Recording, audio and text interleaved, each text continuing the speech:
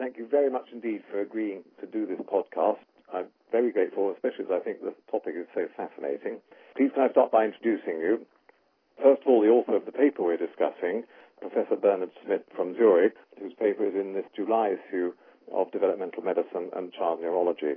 Professor Gosby from Seattle, who's a well-known expert in the field of paradox-independent seizures, has written a commentary that's accompanying it.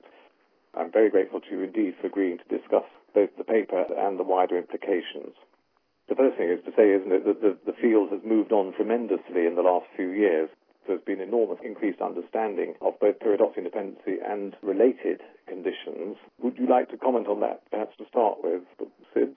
Well, absolutely. I think that the discovery of the biochemical markers several years ago, followed by the establishment of the gene responsible for the abnormality, has absolutely changed the way that we should be thinking about how to evaluate young children with intractable seizures. And hopefully more clinicians will be thinking about pyridoxine dependency as well as PNPO as etiologies, so that these conditions can be treated more promptly and aggressively and diagnosed with expertise. One of the things you mentioned that all the textbooks say, of course, is intractability, isn't it? Do you think they are all intractable? Well, I think that's an excellent point. We don't really know the natural history necessarily of all the phenotypes, so there could certainly be some phenotypes that are not necessarily intractable. There certainly have been examples of some babies who have responded for at least a while to anticonvulsants before management becomes more challenging. So it's certainly conceivable that there may be less severe phenotypes.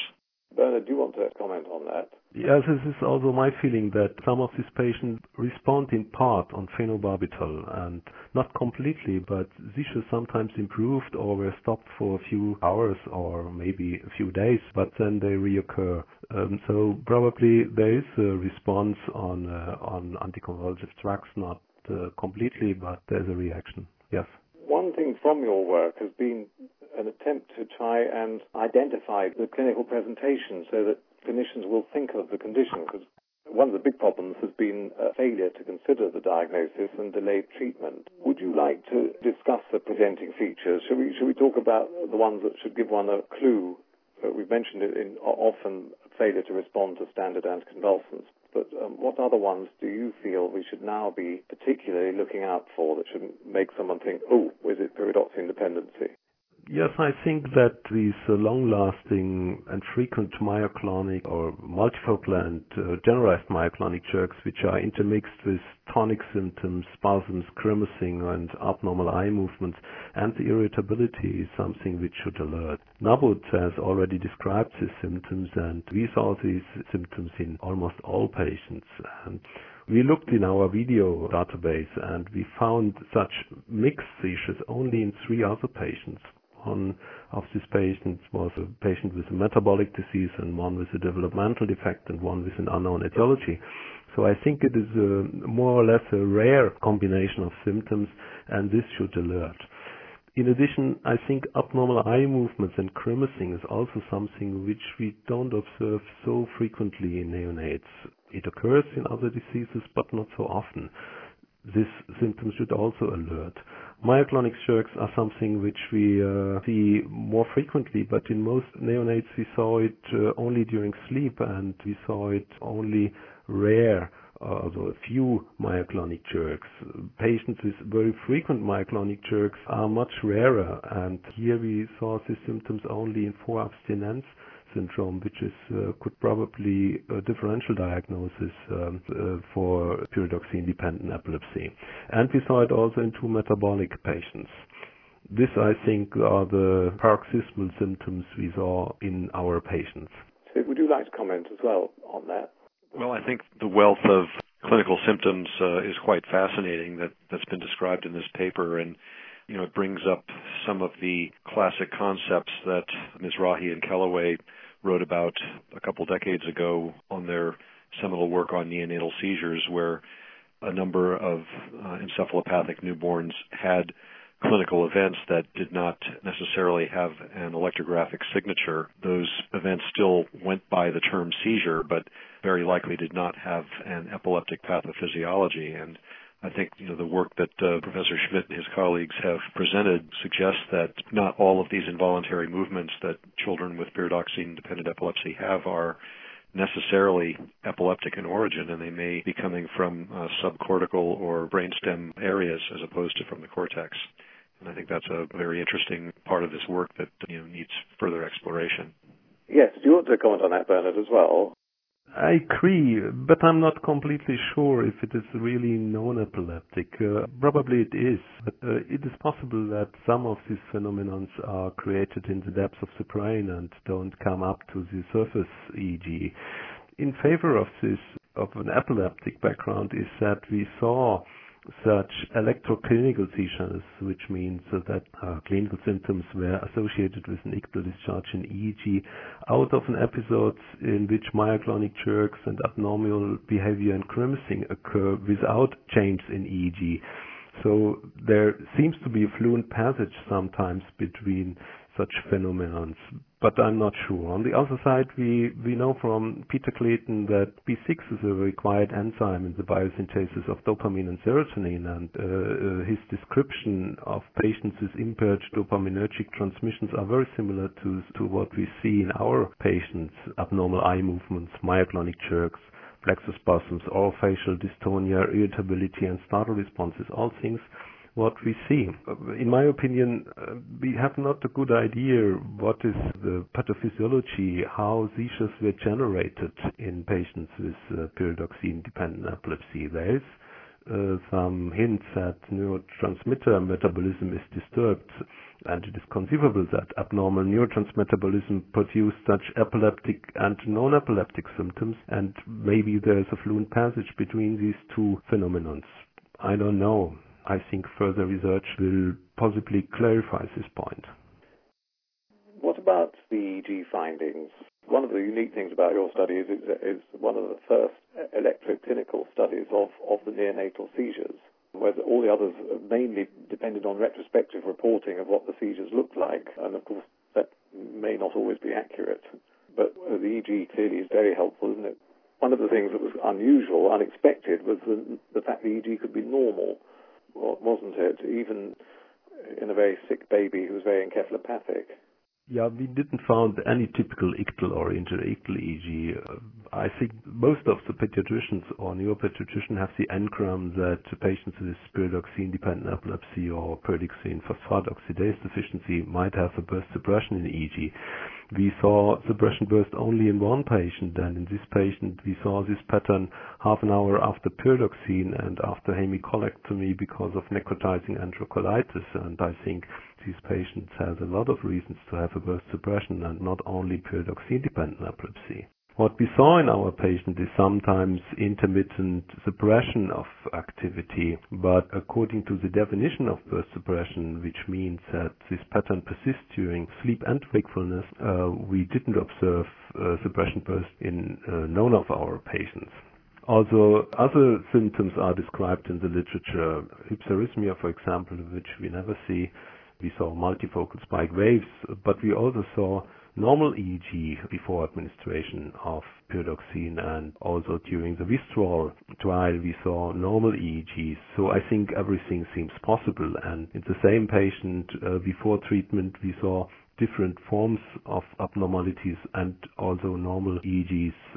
That's why I think a typical interictal EEG we will not find in these patients. And the same is for the ictal pattern.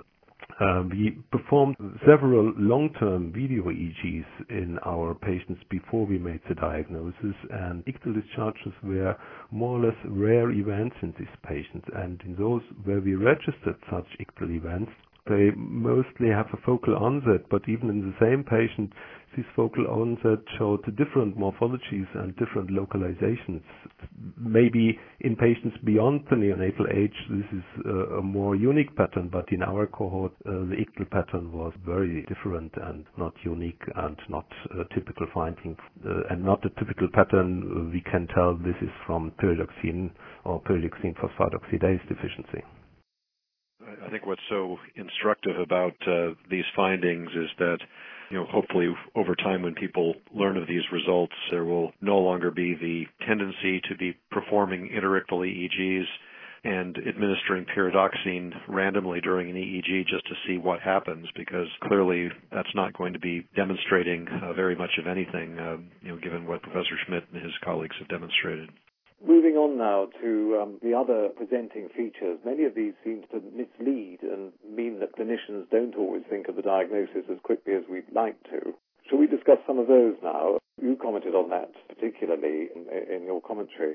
Sure. Well, I think that the fact that some of these babies mimic those infants with neonatal encephalopathy due to hypoxia, ischemia, or infection can certainly confound the diagnosis.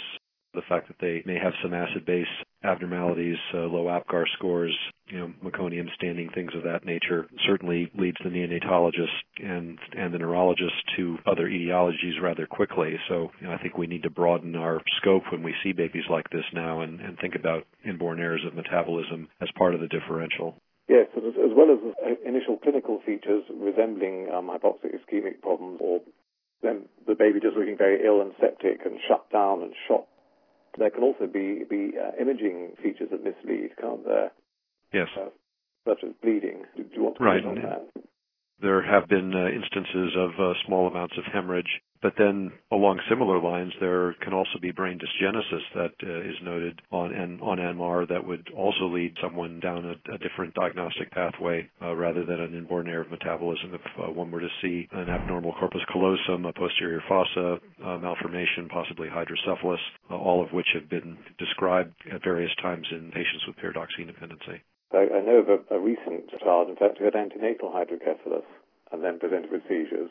The diagnosis that obviously wasn't immediately obvious that it was due to pyridoxine dependency. So that comes on to the question of treatment of neonatal seizures, perhaps in general. And I noticed that you've discussed that in many publications in the past. Would you like to discuss it now, particularly in light of these findings? Sure. Well, I think that, if we are seeing a neonate with encephalopathy and seizures, and it's not readily apparent what the cause might be, or the management appears to be not very successful after a short period of time, I think one needs to jump in rather quickly with therapy with pyridoxine and possibly folinic acid or pyridoxal phosphate if one's hospital has that readily available, to try and get better control. And then at the same time, one could also be collecting urine and blood and possibly spinal fluid for metabolic studies to try and hone in on a diagnosis, and then consequently bank DNA so that molecular studies could then be done to confirm the diagnosis once biochemical confirmation has occurred or good clinical confirmation has occurred. You've also commented in the past about neonates who don't always respond immediately to treatment. Right, and I think that now that the folinic acid story has emerged, one wonders if those infants previously described may have responded to a combination of pyridoxine and folinic acid. It's hard to say. Bernard, do you want to comment on that? No, more or less, I would say it's the same. The problem with pyridoxal 5-phosphate is that it is not a licensed drug, and recommendations to administer this drug as first-line drug instead of pyridoxine makes sense, but is not easily, could not be easily done in our hospital because it is not a licensed drug and not readily available. But I would recommend to think on this very quickly if pyridoxine has no effect, and then we would administer 4 times 10 milligram per kilogram, and if there's a partial response, we would increase the dose, but as a second line or third line drug first. Do you have a policy about folinic acid as well? I confess, we have tried it a few times in patients which were drug refractory, but we have not regularly scheduled to use it. We have used it a few times over the last year, I would say, and we've not diagnosed a patient who has responded to it. I do have some older patients with pyridoxine dependency who have molecular confirmation of the disease, and I've added folinic acid to their regimen just to see if there might be some benefit as far as their behavior and development would be concerned. These are individuals who are in their teens or even young adults. And to be honest, a couple of months worth of folinic acid really did not improve their outcomes. So we've just gone back to their chronic pyridoxine regimen. But it may very well have other positive effects if given early on in life when development is so critical. And certainly, there's a very interesting case recently published by Keith Hyland and colleagues describing a child with neonatal seizures who responded to phenobarbital and then recurred later on, who was sent in for a surgical workup. And as part of that, the CSF found the peak and then treated with folinic acid. Yes. The child very nearly ended up going towards a surgical treatment if they hadn't looked for the peak in the CSF first. The other thing that's interesting, isn't it, is that although most of the cases now do relate to a problem in the antiquitine gene, there are a few with the typical clinical features, but where you cannot find evidence of antiquitine deficiency, aren't there? And I think one of your cases, Bernard, was in that category, wasn't it? Yes, that's true. That's why I would propose to be a little bit critical with the biochemical results. In such cases where the biochemical results are positive, that's fine, and you should go on and you are on the right way. But you should not skip the diagnosis if the biochemical results are negative. I think in these patients, the clinical withdrawal trial is still what is necessary to show that if a pyridoxine-dependent epilepsy is a problem of the child. Our case 2 is such a patient. Pipicolic acid was negative, alpha-ASA was negative, and the genetic testing was negative. But when we withdraw the drug at the age of 14 months, after 8 days, this child showed the typical symptoms of sleeplessness, of frequent awakening, of frightened expression, of crying, and probably also of visual symptoms with hallucinations. This was a little bit difficult at this age, but she repeatedly showed episodes pointing to something imaginary in the distance, and the parents had the feeling that she has visual hallucinations. And these things immediately stopped when you administer again pyridoxine. The child fell asleep for 12 hours, and after this was a normal child again. So I'm sure that is pyridoxine-dependent epilepsy. You've had some patients as well, you felt, haven't you, that didn't map? Absolutely. But to be honest, those patients, to my recollection, have never had their pyridoxine withdrawn due to the wishes of the parents. So one has to wonder if they are truly pyridoxine dependent or whether the epilepsy that they had early on was pyridoxine responsive due to some other unknown mechanism that was transient, and the pyridoxine was clearly necessary at the time of the seizures but may no longer be necessary as a lifelong vitamin supplement. Yes, I mean, I've certainly seen a sibling pair, in fact, who presented with early neonatal classical seizures and that had a classical course as well, who both had positive withdrawal studies, but in fact didn't map to the gene.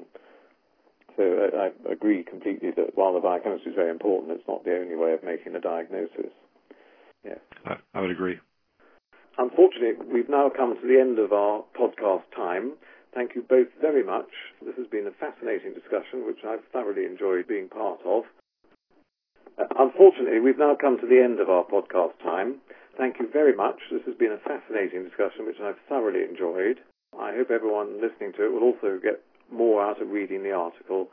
Just to remind you, it's Schmidt et al., Seizures and Paroxysmal Events, Symptoms Pointing to the Diagnosis of Pyridoxine-Dependent Epilepsy and Pyridoxine Phosphate Oxidase Deficiency. It's coming out as an e-paper in the July issue of the journal this year, 2010.